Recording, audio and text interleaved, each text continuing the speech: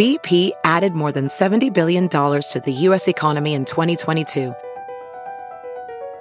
Investments like acquiring America's largest biogas producer, Archaea Energy, and starting up new infrastructure in the Gulf of Mexico. It's and, not or. See what doing both means for energy nationwide at bp.com/investing in America. Have you heard you can listen to your favorite news podcasts ad-free? Good news. With Amazon Music, you have access to the largest catalog of ad-free top podcasts included with your Prime membership. To start listening, download the Amazon Music app for free or go to amazon.com/ad-free news podcasts. That's amazon.com/ad-free news podcasts to catch up on the latest episodes without the ads. This is the Thom Hartmann Program. Our book today is The Hermit King, The Dangerous Game of Kim Jong-un by Chung Min Lee. This is from the first chapter, Life in Earth's Paradise. Whenever a North Korean is asked by a foreign journalist or visitor what life is like inside North Korea, the reply is that the country's citizens live in an earthly paradise for one reason: the care given to them by the supreme leader. He is their father and provider. They lack for nothing, nor do they desire anything else. The supreme leader makes sure that they are totally happy. Just like the Heavenly Father in Christianity, it is the living head of the Kim family that makes everything possible in North Korea. This is a total lie, except for the super elites who are bound inextricably with the regime, including the creme de la creme of the party, armed forces, security agencies, and hard currency making enterprises. The vast majority of North Koreans must fend for themselves. Life was not always like this in North Korea. While it's impossible to imagine today, North Korea had a higher GDP than South Korea until the early 1970s. In 2017, South Korea's GDP was 1.5 trillion, whereas North Korea's was 33 billion. Per capita GDP was $30,000 in South Korea, $1,300 in North Korea. Still, North Koreans are routinely told that South Korea is filled with beggars and only a tiny percentage of corrupt capitalists live well. The rest of the population ekes out the barest of livings in squalid conditions. Because the country is a stooge of the American imperialists, South Korean women are constantly raped by American soldiers, Pyongyang's propagandists claim, and the people are yearning for liberation by North Korea. Even the government-funded Russian international television network, RT, which has prided itself as a mouthpiece of the Putin regime, believes that North Korean propaganda has gone a step too far. A 2017 RT documentary called The Happiest People on Earth, North Korea, the rulers, the people, and the official narrative, offers the outside world a peek into that nation. A factory manager recounts her emotions when Kim Jong-un made an on-site inspection visit in January 2016. Quote, "When the great Marshal Kim Jong-un opened the windows and walked in, we beheld his sun-like image. It was like a dream, as if I was the only one who enjoyed this great honor." She continues with straight face, "The entire factory and workshop filled with sunlight when the great Marshal arrived." The film crew captures a scene of students studying in the famous Kim Chak University of Technology. Since most North Korean men have to spend 10 years in the Army before they can enroll at a university, male students at Kim Chak are typically in their late 20s or early 30s. One student says, "Thanks to the great leader and the Marshal General's revolutionary course, our country became the strongest country in the world." With a big smile, the student goes on to say, "All stooges who dare attack our sovereignty are our enemies."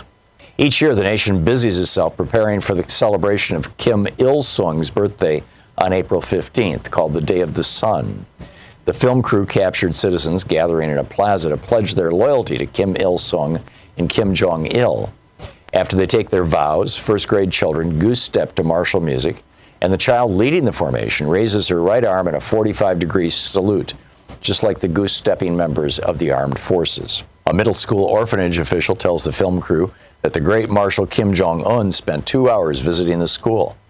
In the entrance, you see a giant mural depicting the floor plan of the orphanage. The point where Kim began his inspection is marked with a red star, and his footsteps are marked in red arrows. The entire room is devoted to pictures and relics of his visit. The red and yellow blanket that Kim touched, and the white chair with the blue cushion he sat in, are boxed in glass. Everything he touches is preserved as a holy remnant, just as was done with anything his father or grandfather touched. This is how the state wants to portray the average North Korean, filled with undying love for the Kim family, finding truth only in the teachings of Kim Il-sung and Kim Jong-il, and receiving guidance in everything from the current supreme leader, Kim Jong-un. The truth is, every North Korean has an avatar, because how the avatar behaves can mean the difference between life and death. The avatar is for public consumption, what is shown to most friends, relatives, and co-workers. A North Korean can show his or her innermost secrets to just a handful of people, perhaps immediate family members, trustworthy relatives, and best friends who have committed a common crime like watching a South Korean movie. The dark side of North Korea, the state argues, is simply fake news, conjured up by the capitalist West and enemies of the state. But right beneath the veneer of 25 million smiling North Koreans lies a darkness that fills every square meter of the DPRK. There are at least 4 gulags in North Korea, where between 200 and 300,000 political prisoners and their families are held. Officially, the state says there are no political prisoners. An Moy-Shol was a guard in Camp 22, no longer in operation, and one of the few guards who escaped to South Korea. He was trained to see prisoners not as human beings, but as animals. In fact, prisoners got smaller rations than the dogs reared by guards. The book, The Hermit King by Chung-Min Lee.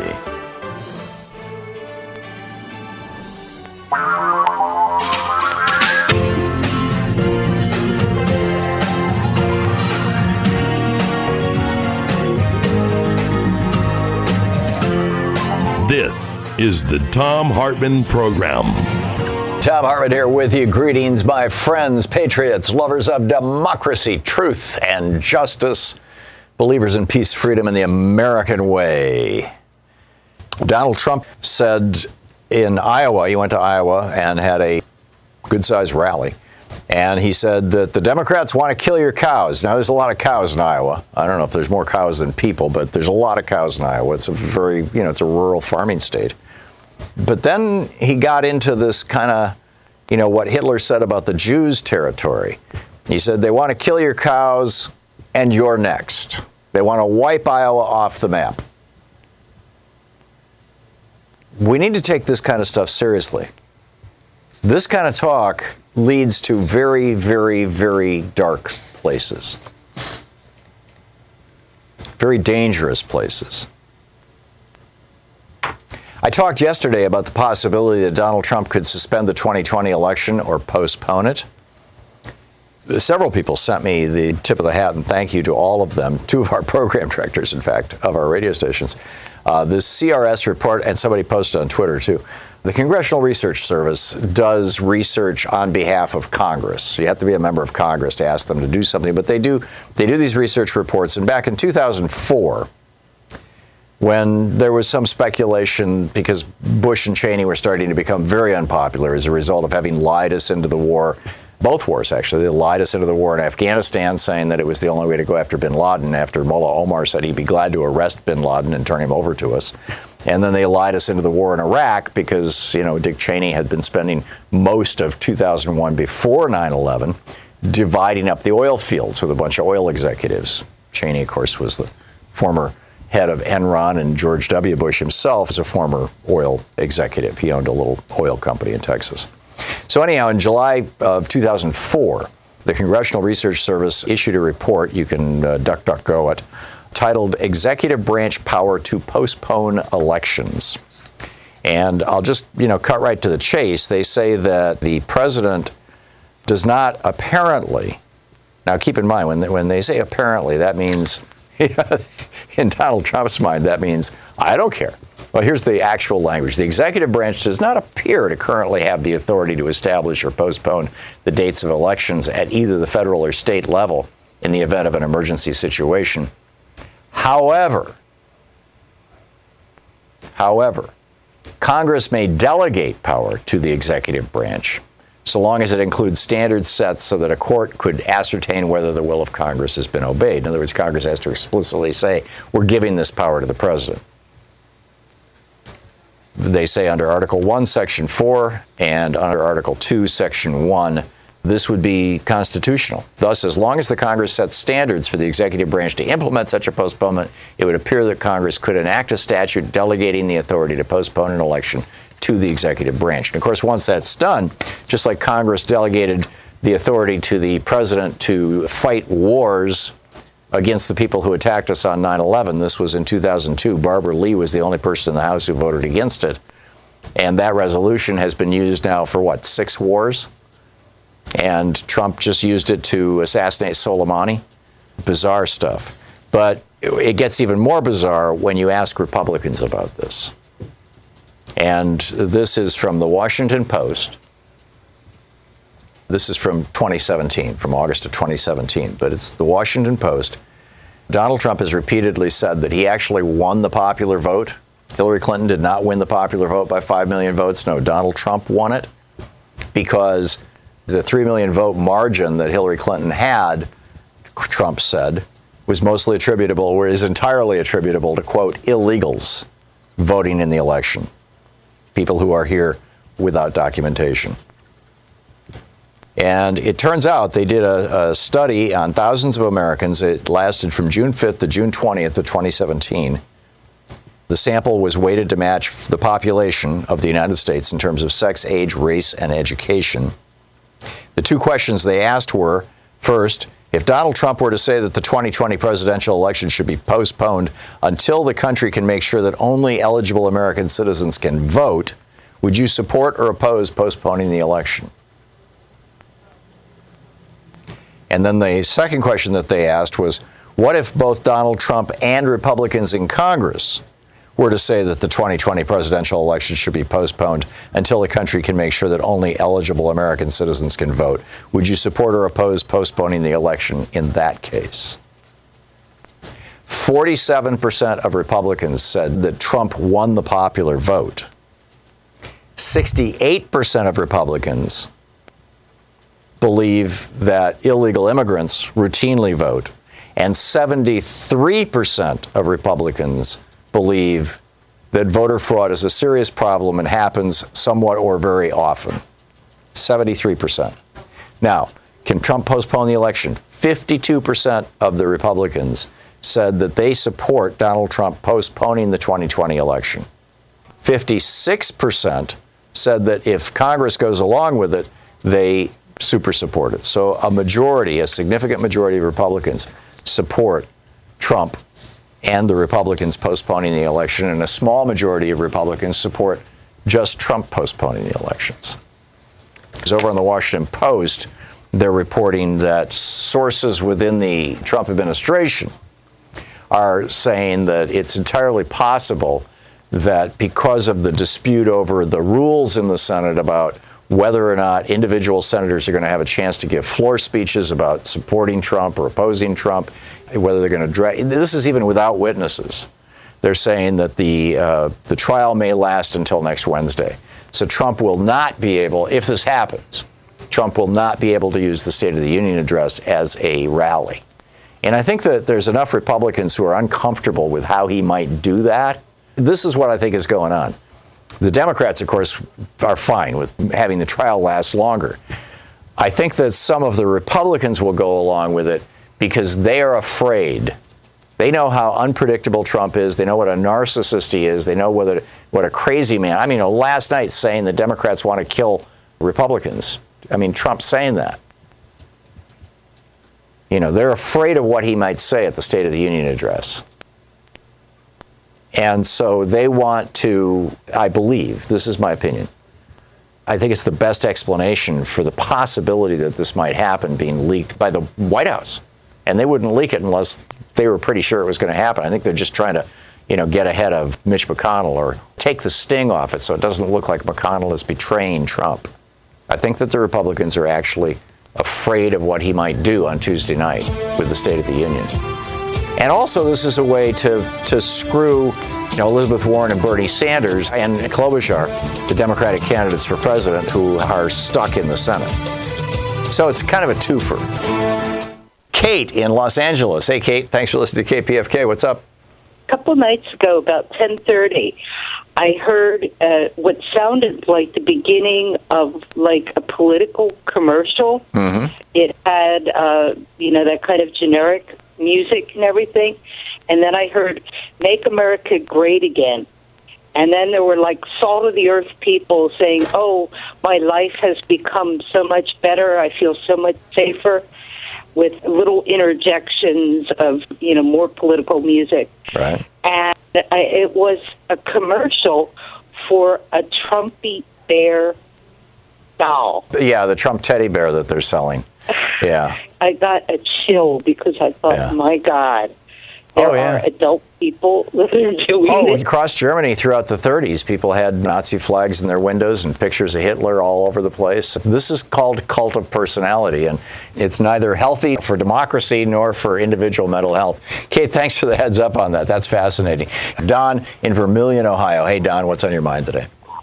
Trump is going to get totally forgiven by the Republicans because the two guys running against him, was it 4 states, I think, they wouldn't let him start working in or something? That's right. You don't even hear from him. Yeah, Trump's he's the only one running. Functionally, you're absolutely right. And, Bill Weld is out there, and there's a couple other guys out there saying that they're Republican candidates for president, and it gets them on TV, and, it might revive their career a little bit or give them an opportunity to sell a book. But there is no serious opposition to Donald Trump. And, in fact, let me add to that.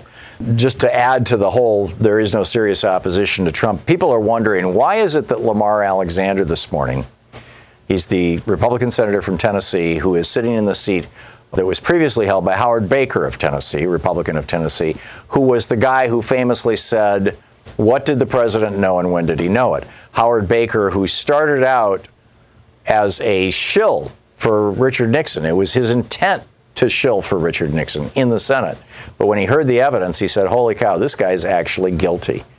And he changed his mind, and he became one of the advocates for impeaching or for removing Nixon from office if the trial ever got to the Senate. In any case, Lamar Alexander came out this morning and said that, yes, he acknowledges that the House impeachment managers have demonstrated beyond any shadow of a doubt that Donald Trump tried to extort or bribe Ukraine. And Alexander did not use language quite as inflammatory as what I'm using, but basically the Trump tried to extort or bribe Zelensky and the country of Ukraine to come up with an announcement of an investigation into Joe Biden because he thought that would hurt Biden. That would be like Hillary's emails. And Lamar Alexander acknowledged that this morning, but he said, "I'm still going to vote for acquittal because I don't think that that's an impeachable offense." And people are wondering, why the hell is he doing this? He's already announced he's retiring. He's leaving office. Next January, he's going to be moving back to Tennessee and living there. And I can tell you why he's doing this and why the other Republican senators who are leaving office are also probably going to vote for Trump's acquittal. And it's because they're afraid. And they're afraid of the Trump fanatics with guns. Just let that sink in. They're afraid for their families. They're afraid for their future earnings potential, their careers. They're afraid that they'll be locked out of lobbying opportunities. They're afraid that they won't be hired by the big corporations that are very politically active and pay millions of dollars a year. But mostly they're afraid that crazies with guns are going to come after them. Mark my words. This is going to all come out. But this is what's going on. These guys, Trump has them whipped. He's got them living in terror, even the guys who are leaving. And if you look at Jeff Flake and Bob Corker, they have to have security details. They themselves are afraid. And they're still getting crap. And they're still getting threats. And so people like Lamar Alexander are looking around going, is it worth my wife getting death threats? Is it worth my children getting death threats? Is it worth having, crazies with guns like showed up at the pizza parlor in D.C. looking for Hillary's so-called pedophile? Is it worth having people with guns show up at our house? Is it worth getting yelled at in restaurants? I don't think so. So they're going to go along with the herd. This is exactly how people like Duterte in the Philippines, Modi in India, Hitler in Germany, Mussolini in Italy, Franco in Spain, Bolsonaro in Brazil, Duda in Poland, Orban in Hungary. This is exactly how these guys made the transition from being an elected leader in a democratic republic to being the autocratic dictator of a failed democracy. This is exactly how it happens. We're watching it in real time. You're listening to the Thom Hartmann Program. And Lisa Murkowski just came out and said basically the same thing as Lamar Alexander. You're seeing people who are terrified. Deborah's home was stolen. No, I don't mean thieves stole stuff. I mean scammers literally stole her home. The FBI calls title theft one of the fastest growing white-collar crimes. And this story is why you need Home Title Lock. Deborah says criminals found the title to our home online and filed fraudulent documents claiming they owned our home. Wait, it gets worse. Deborah goes on to say, I was evicted from my own home and $85,000 in equity gone. Nobody believes you can get your home stolen this easily. This is why you need Home Title Lock, because no insurance or bank protects your home from title theft. First things first, go to HomeTitleLock.com and register your address to see if your home's title has been tampered with. You need to protect the legal title to your home so you don't end up like Deborah. Go to HomeTitleLock.com now for 60 risk-free days of protection. Again, that's HomeTitleLock.com. HomeTitleLock.com. There's a new book out that you're going to want to check out. It's really great. It's The Populist Guide to 2020. A New Right and a New Left Are Rising is the title of the book. And it's by Krystal Ball and Saagar Enjeti, if I'm saying that right. And on the line with us is Krystal Ball herself. Hey, Krystal. Great to have you with us. Hey, Tom. Great to be with you. And by the way, you nailed it. Saagar Enjeti. You got it perfectly. Great. Thank you. And by the way, I tweeted, for people who follow us on Twitter, I tweeted a short video from your show. You do a TV show every morning on Hill TV, along with Saagar, I believe. You did this deep dive into how the Democratic Party would react to a Bernie Sanders candidacy that I thought was absolutely screaming brilliant. That means a lot coming from you. Thank you. Well, people need to go check it out. You've got a great show, and it was a great rant. So let's get to your book, The Populist Guide of 2020. You talk about the new right and the new left are rising. Specifically, who are and what is the new left, and who are and what is the new right?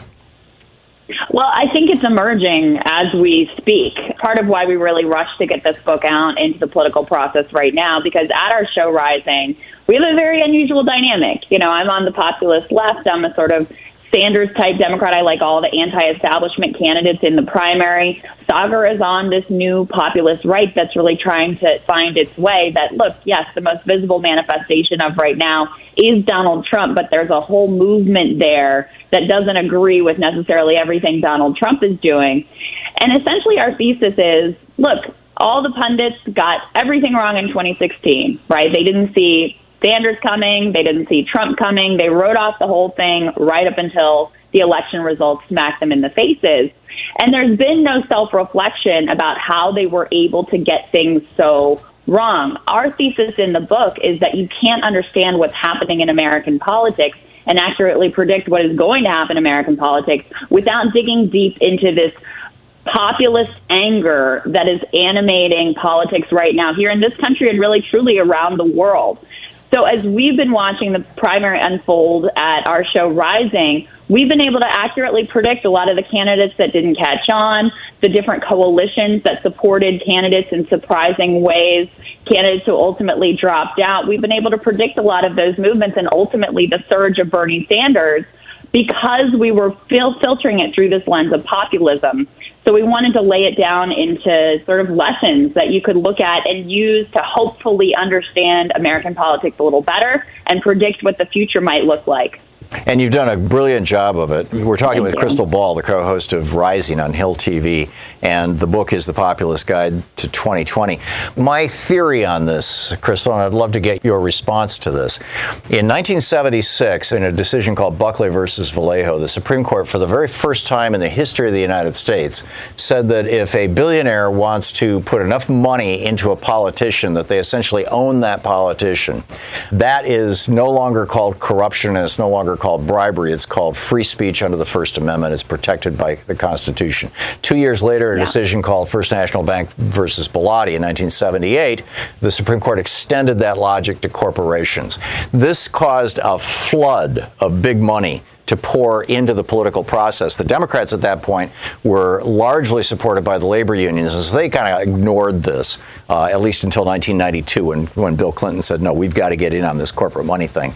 The Democrats ignored it, but the Republicans put up a for sale sign because they were in the wilderness. Jerry Ford had lost the election to Jimmy Carter in '76. They were freaked out.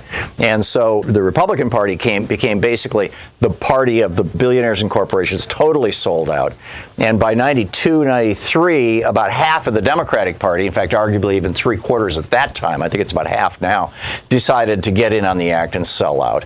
And the result of that is that Gillens and Page study in 2014 at Northwestern and Princeton universities, where they found that over the last 20 years, roughly, since these two decisions, and they were amplified by Citizens United in 2010, basically over the last 20 years, the desires of the top 10% are likely to be made into legislation. The desires of the top 1% are almost certainly made into legislation. The desires of the bottom 90% of Americans for the last 20 to 25 years, if you look at the statistics, the surveys, and the legislation that's coming out, are about as likely to be made into law as random noise. And the desires of the bottom 50% of Americans are less likely to be made into law than random noise. And voters have figured this out. And when Donald Trump said the system is rigged, he was right. And when Bernie Sanders said the system is rigged, he was right. And people are pissed off, and they want their elected representatives to do what they want, not what the people who own them want. I lay all this at the feet of the Supreme Court, frankly, in the last book I wrote, The Hidden History of the Supreme Court and the Betrayal of America. But that's my take on why this populist eruption is happening. What do you think? Yeah, I think you nail it, right? It's pretty simple, ultimately. People are pissed off because Washington's not listening to them. And essentially you have two parties that are fighting for who can do the most for the wealthiest and cut taxes the most for corporations. There's a mythology that Washington is gridlocked, and it does seem that way, especially as you watch, the impeachment trial unfolding. But it's only an illusion because they are gridlocked on the things that you want them to be working on. When it comes to passing trade deals that decimated our country, when it comes to banking deregulation, when it comes to endless wars, there has been very much a bipartisan consensus in this town. So our book is about what if these parties realign to the point where instead of fighting over who could do the most and gain the most wealthy donors, what if the fight was over who could actually garner the support of the working class? How could we put the working class back at the center of power in D.C.? And, Tom, you're right to point out, look, my expectations for the Republican Party are very low. They've been part of the rich for a long time. I don't expect them to be the part of the people. But that's why I focus so much energy on the Democratic Party, because this is supposed to be the party of the people. And so when they realigned away from the working class, you basically left the working class with no real voice that would fight for their economic interests. So I think that's at the core of what this election is about. And I think it's at the core of why you have 70% of Americans who say they have a boiling anger at the political establishment. So our view is not a fringe view. It is, in fact, the mainstream view of the country, which is why your show is so popular and so successful and important. It's why Rising has quickly found this unbelievably engaged audience.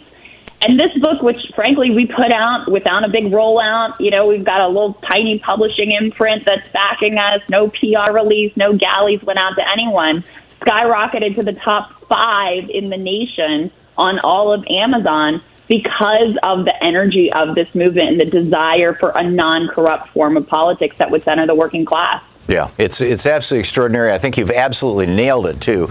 Great show, Rising on Hill TV. They're both great. The Populist Guide to 2020, A New Right and A New Left are rising by Krystal Ball and Saagar Enjeti. Krystal, thanks so much for dropping by today.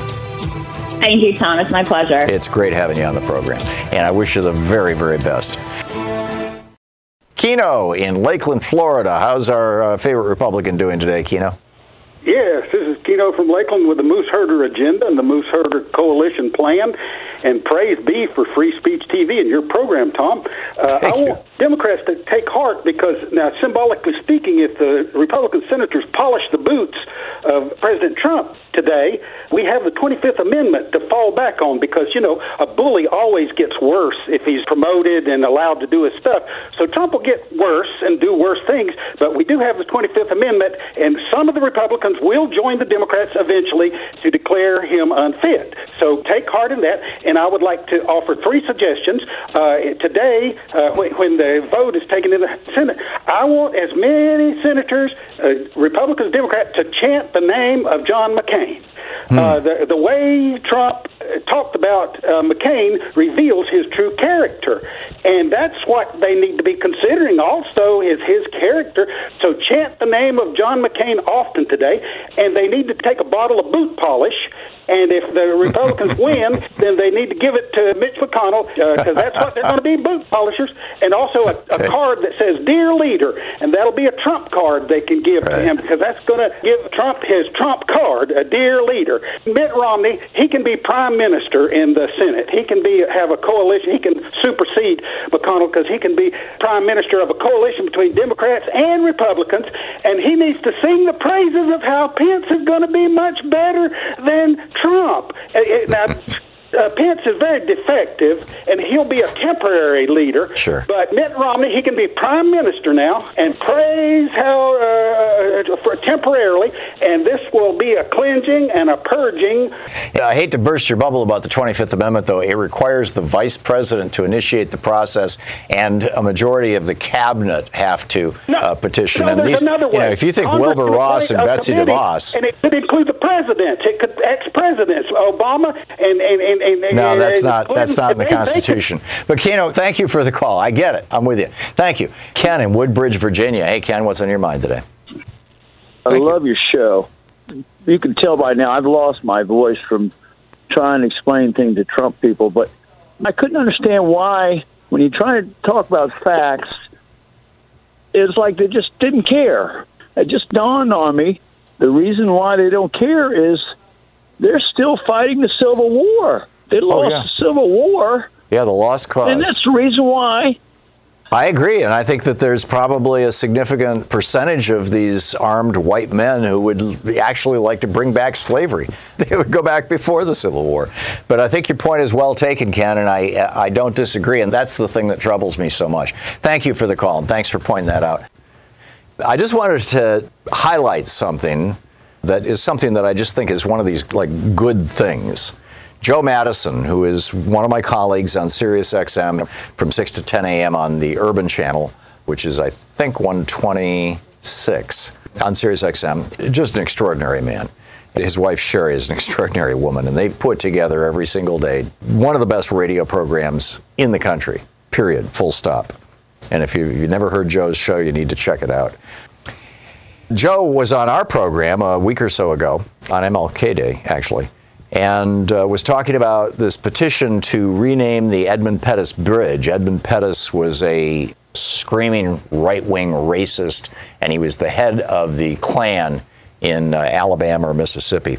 And we want to rename this bridge after John Lewis. You know, it just seems like a reasonable thing. So I just wanted to highlight that and tell you that you can go over to joemadison.com and get all the information on that and on Joe's show and on everything that Joe is up to, because it's a worthy cause. Mike in Hope Sound, Florida. Hey, Mike, thanks for listening to Sirius XM. What's up? Tuesday, when that State of the Union address is supposed to go off, and I want to know your opinion if Democrats should even show up. I understand the reasoning by if you don't show up, but I think this time in this country, it'd be great if Trump was talking to his enablers and maybe some Supreme Court justices who want to sit there and look like potted plants. I know that the Democrats are not going to refuse to show up. There may be a few who will take a sort of principled stand, and there'll be a few who are out on the campaign trail and things like that. But that would be seen as disrespectful of the office as well as of the man. And I mean, this is a constitutionally mandated requirement that every year the president report to Congress on the State of the Union. It doesn't require that it be a speech, but it requires that the president do this every year. So they're going to show up. Lydia in Port Angeles, Washington. Hey, Lydia. Thanks for watching Free Speech TV. What's in your mind? My husband is a great-great-grandson of Chief Seattle. Wow. He's in a tribe called the Duwamish, which lost their federal recognition back in the early 70s, mid-70s. I think it was 74, the Bolt decision, where they divided up all the shellfish rights and hunting grounds and everything between the different tribes. But whenever a tribe didn't have a reservation, they were told they didn't exist. Whoa. So, yeah.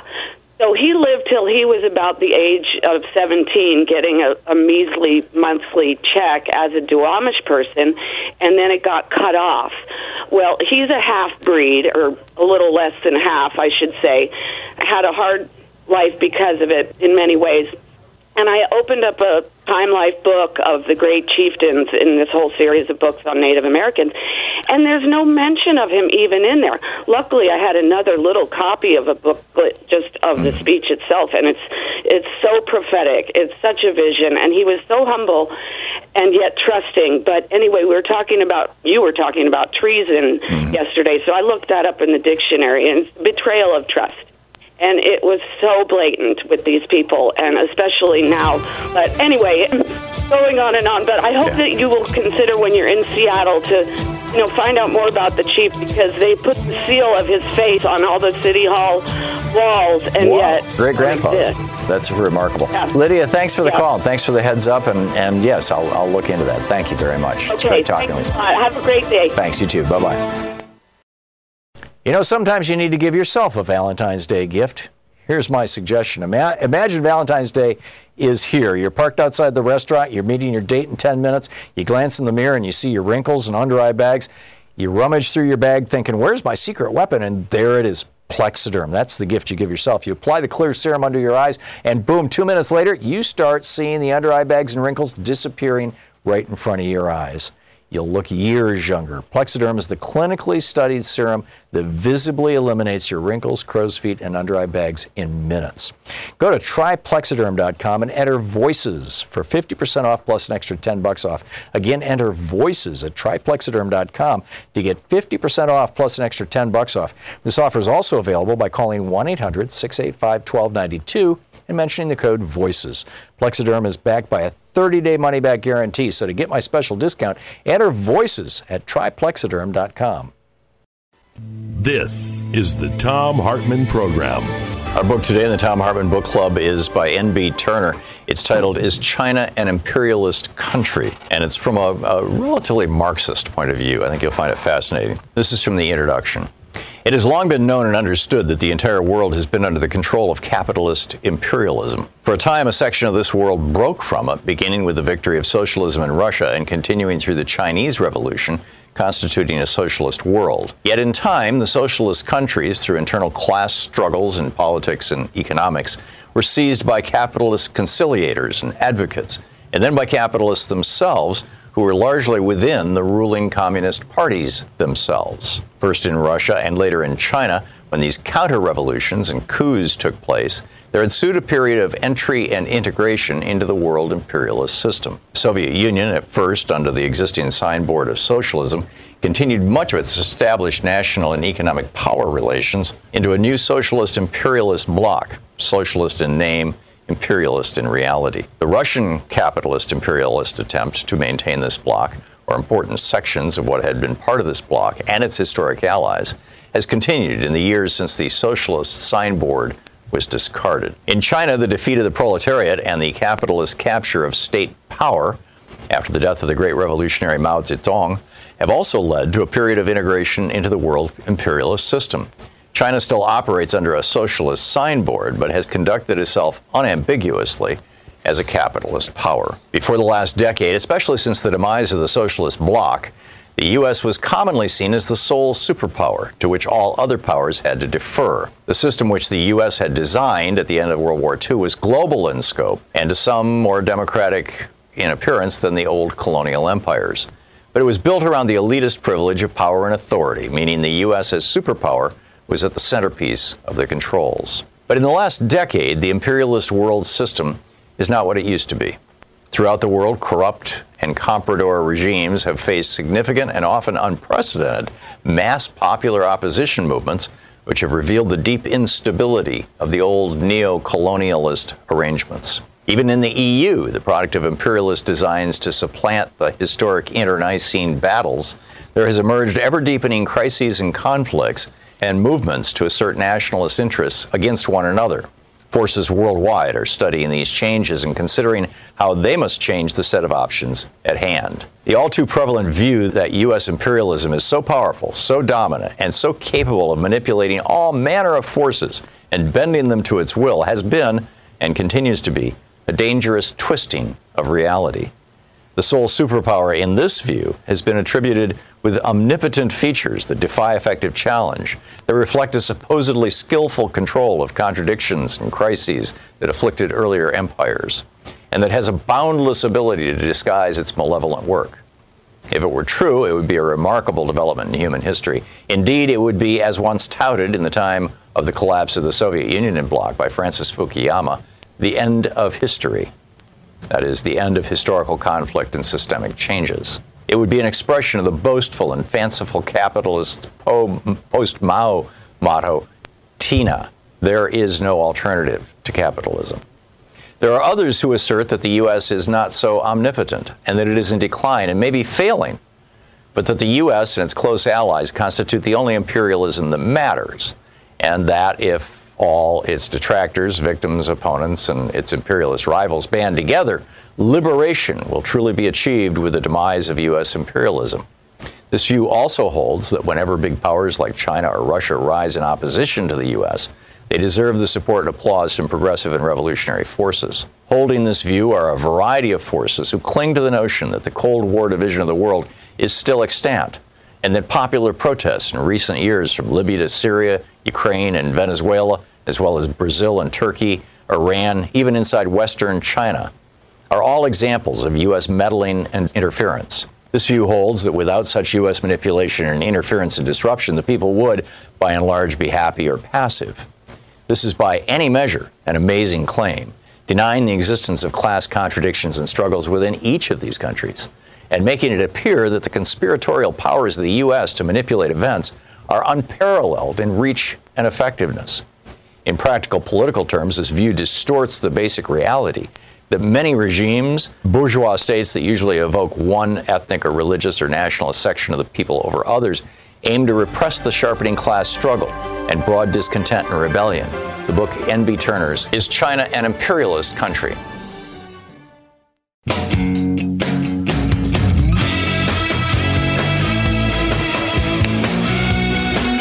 Thom Hartmann here with you. By the way, we were talking in the last hour about the possibility of a pandemic of this coronavirus.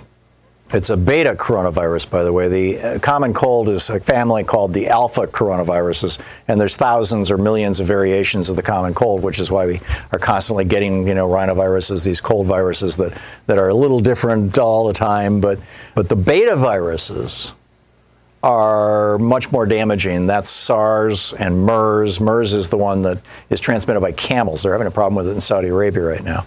And then, of course, the Wuhan virus. So these are all viruses. All the beta ones are viruses that actually originally lived in animals. In the case of SARS, in the case of Wuhan, apparently bats, and in the case of MERS, camels.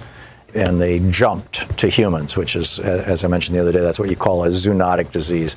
So as we're looking at the possibility of a pandemic or an epidemic in the United States, or both, a worldwide pandemic, it's worth getting in the Wayback Machine and going back to May of 2018.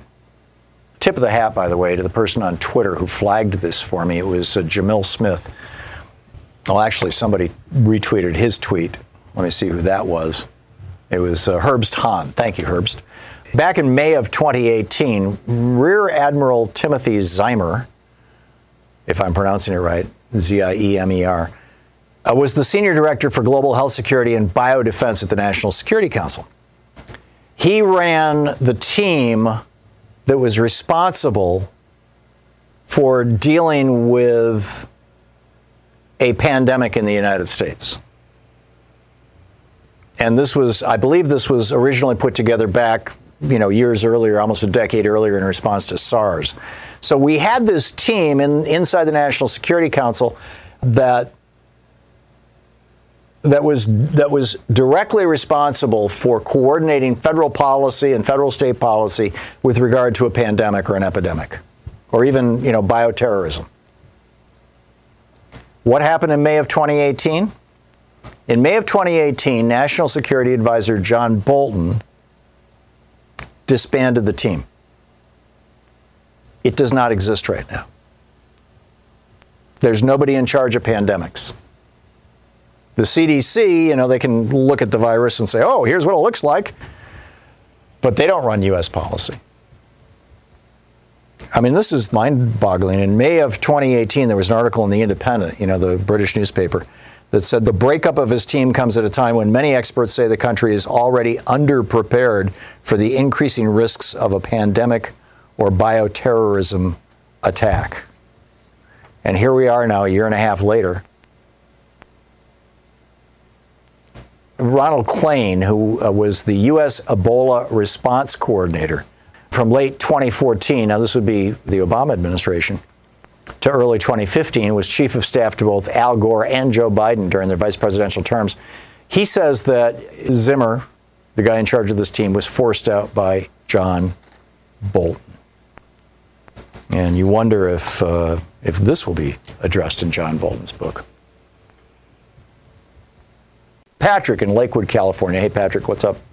Netflix has a series in documentaries on pandemic, actually called Pandemic, How to Avoid an Outbreak. I'll have to check it out. Louise and I will check it out maybe this weekend or something. Patrick, thank you for the call. Fascinating stuff. And Jason in Huntsville, Alabama. Jason, you're on the air. What's up? Don't you think people should know that in Wuhan, where it broke out, there's a biohazard level 4 facility that it could also have came from? I don't know if that's true or not, but it's pretty clear, I think, to most of the epidemiologists who are looking at this, that this came about as a consequence of an open air, live animal, wild animal market. But the thing is, there's a biohazard level 4 facility next to the market, 8 miles from it. So yeah, I'm not ready to go all conspiracy on this, Jason. And if the Chinese were going to use a bioweapon, I doubt they'd be using it against their own people. So I'm not all that concerned. Thanks for the call, though. Michael in Hammond, Indiana. Hey, Michael, what's on your mind today? People have been eating animals for forever. Yeah, but not so much wild animals. Generally, outside of deer, which are virtually domesticated, we don't generally eat wild animals in the United States or in the West or in developed countries. It is in these developing countries. You see some of it in India, although they've killed off most of their wildlife there. The population's so dense. But in China and in some of the other Asian countries in particular, there's a long tradition of eating wild animals that we might not eat, turtles and frogs and amphibians and bats and stuff like that. And they were selling bats and snakes in this open air market. And that's how this thing got out. But everything kind of started off wild, didn't it? Yeah, and we probably got a lot of diseases. Syphilis came from sheep, for example. I mean, there are diseases, and flu. Flu came from, I believe, cows. I could be wrong, but flu came from another mammal too. And in fact, there was no flu in the Western Hemisphere when the Spaniards came and started invading Central America. That's how they wiped out the Aztecs and the Incas. When Cortez marched into Huatzalcoatl, or however you say the capital city there for the Incan Empire, when he marched in, more than half the population was dead. And the emperor had lost all credibility with his people because he was thought to be a deity. But how could a deity let half his people die? Because they'd literally never been exposed to the flu, whereas Europeans had been exposed to the flu for a long, long time because they domesticated whatever it was. I'm pretty sure it was cows. Tuberculosis, I think, came out of cows also. So, over time, we've gotten used to some of these zoonotic diseases, but new ones pop up. And in Nature today, in the science publication, I get their daily newsletter, and they pointed out that as humans push into wild areas where there's never been humans before, and they start destroying the integrity of those areas, those animals that are living in those areas who are infected with diseases that we haven't seen before, they have to go someplace else, or they die out. We eat them, and then the disease has to find a new host. And in the case of this particular virus, that new host is us. Show us the education, Tom. Thanks a lot. Thank you, Michael. Good talking to you. Rosemary in Boise, Idaho. Hey, Rosemary, what's on your mind today? Hello, Tom. Thanks for taking my call. Sure. Hey, I heard there was nobody heading up the CDC just a few moments ago on your show. Also about that was not the CDC. That was the Office of, I don't have it right in front of me now any longer, but it was part of the National Security Council, and it was an office that specifically dealt with epidemic diseases. The CDC is, to the best of my knowledge, running just fine. Although I don't know if Trump has permanently appointed a head to the CDC or not, but they're doing okay. Okay, well, still, it's a pretty important department with this coronavirus spreading around. My question was, with the young boy, the article in the Lancet, who didn't show the symptoms for quite some time, and then the plane load of people coming back from the area in China where the disease is, and now I heard on the news they're only going to be held for 3 days in quarantine. I wonder who makes that decision, and is 3 days long enough? 3 days is not long enough. The latency period, or the incubation period for this virus, appears to be between 2 and 14 days, depending on the person and probably the vitality of their immune system. That 10-year-old boy that was reported in the British medical journal The Lancet 3 days ago, he never showed symptoms, but he was shedding viruses like crazy. Exactly. So he was highly contagious. We don't know if he's going to be contagious for a week or two or for the rest of his life. And I mean, there's so much we don't know about this virus that we're just starting to learn. It's a virus that literally the human race had never seen before. There was no precedent for it. And the Chinese have released the genome of the virus, but they have not provided any actual samples of the virus to any researchers around the world. There is a group of researchers, I believe in Australia or in Europe, I'm not sure which, that just grew it in culture, in cell cultures.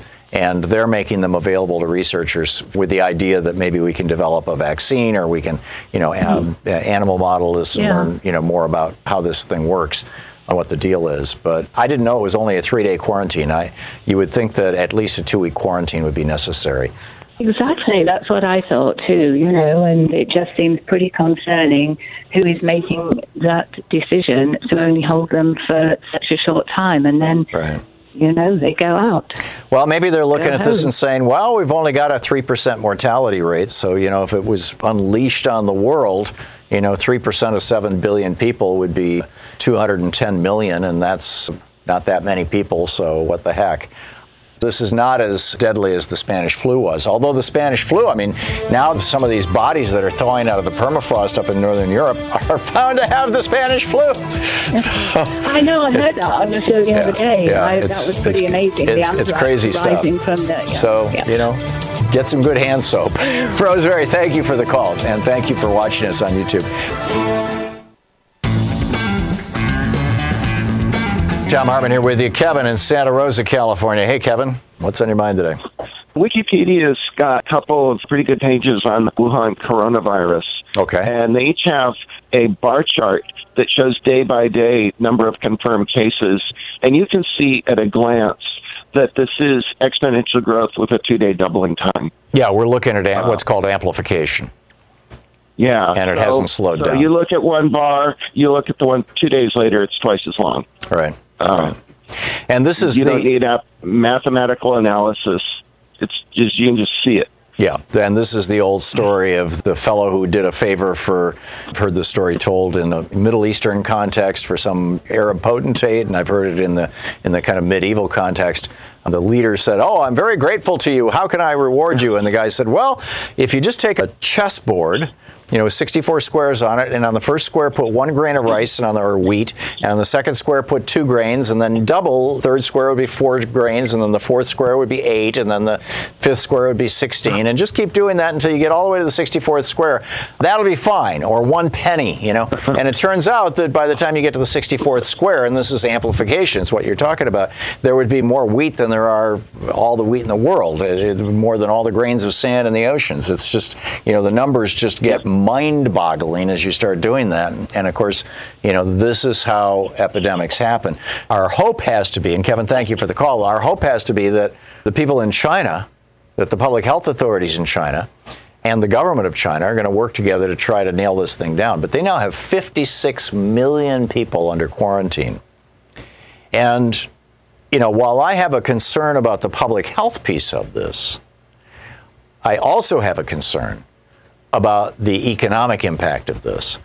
Back in the 1980s, when the Reagan administration and the Bush administration made the decision to abandon Alexander Hamilton's program to develop manufacturing in the United States and allow corporations, American corporations, to become multinational corporations, and as multinational corporations to do their manufacturing in cheap labor countries all over the world in order to lower their labor costs. And of course, for Reagan and Bush, a large part of this was destroying the labor union movement in the United States.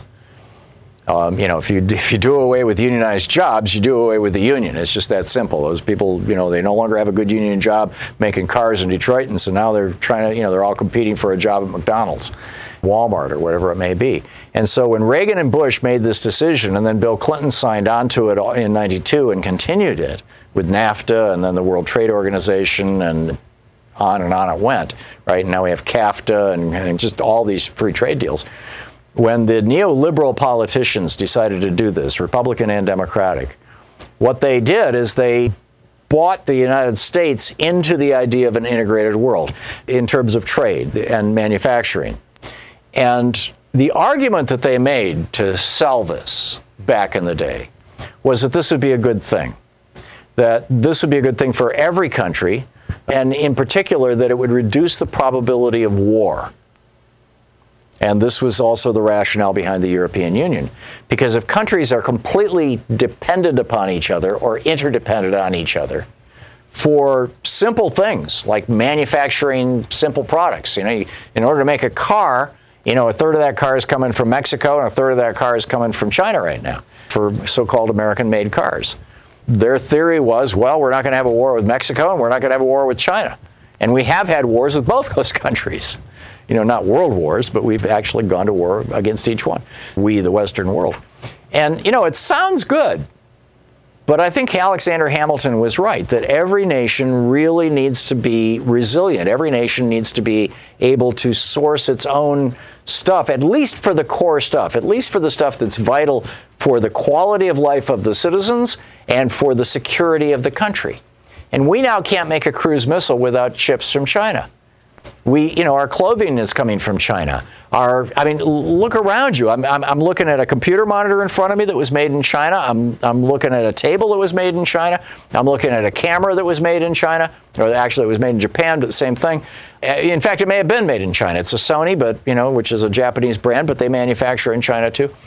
What's going to happen? Wuhan is the Detroit of China. It is a major manufacturing center.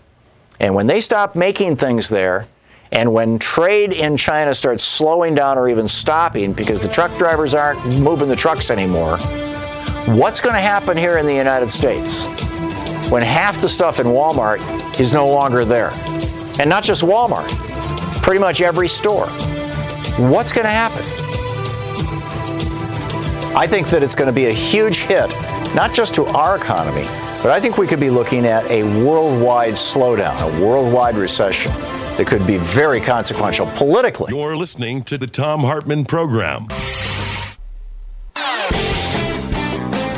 Our free Hartmann Report podcast recaps the show every day. It's available wherever you find great podcasts.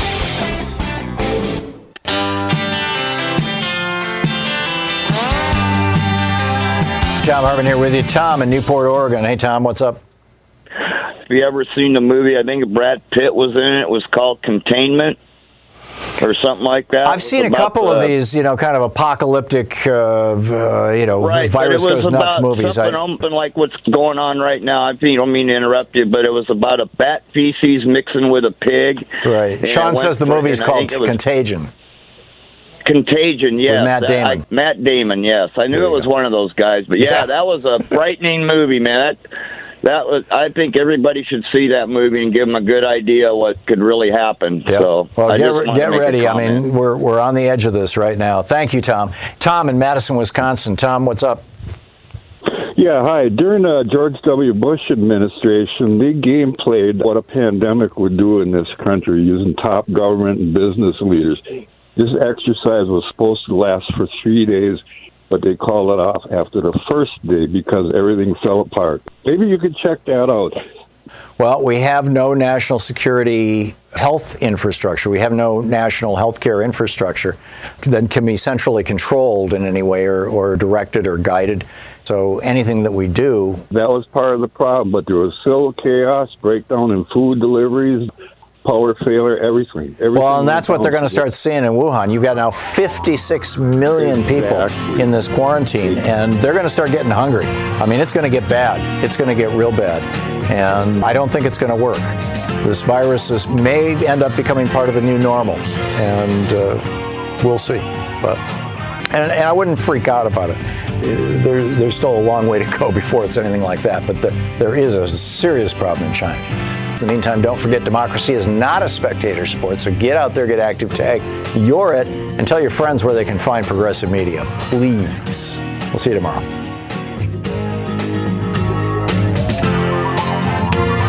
You've been listening to Thom Hartmann. For audio and video archives, visit thomhartmann.com.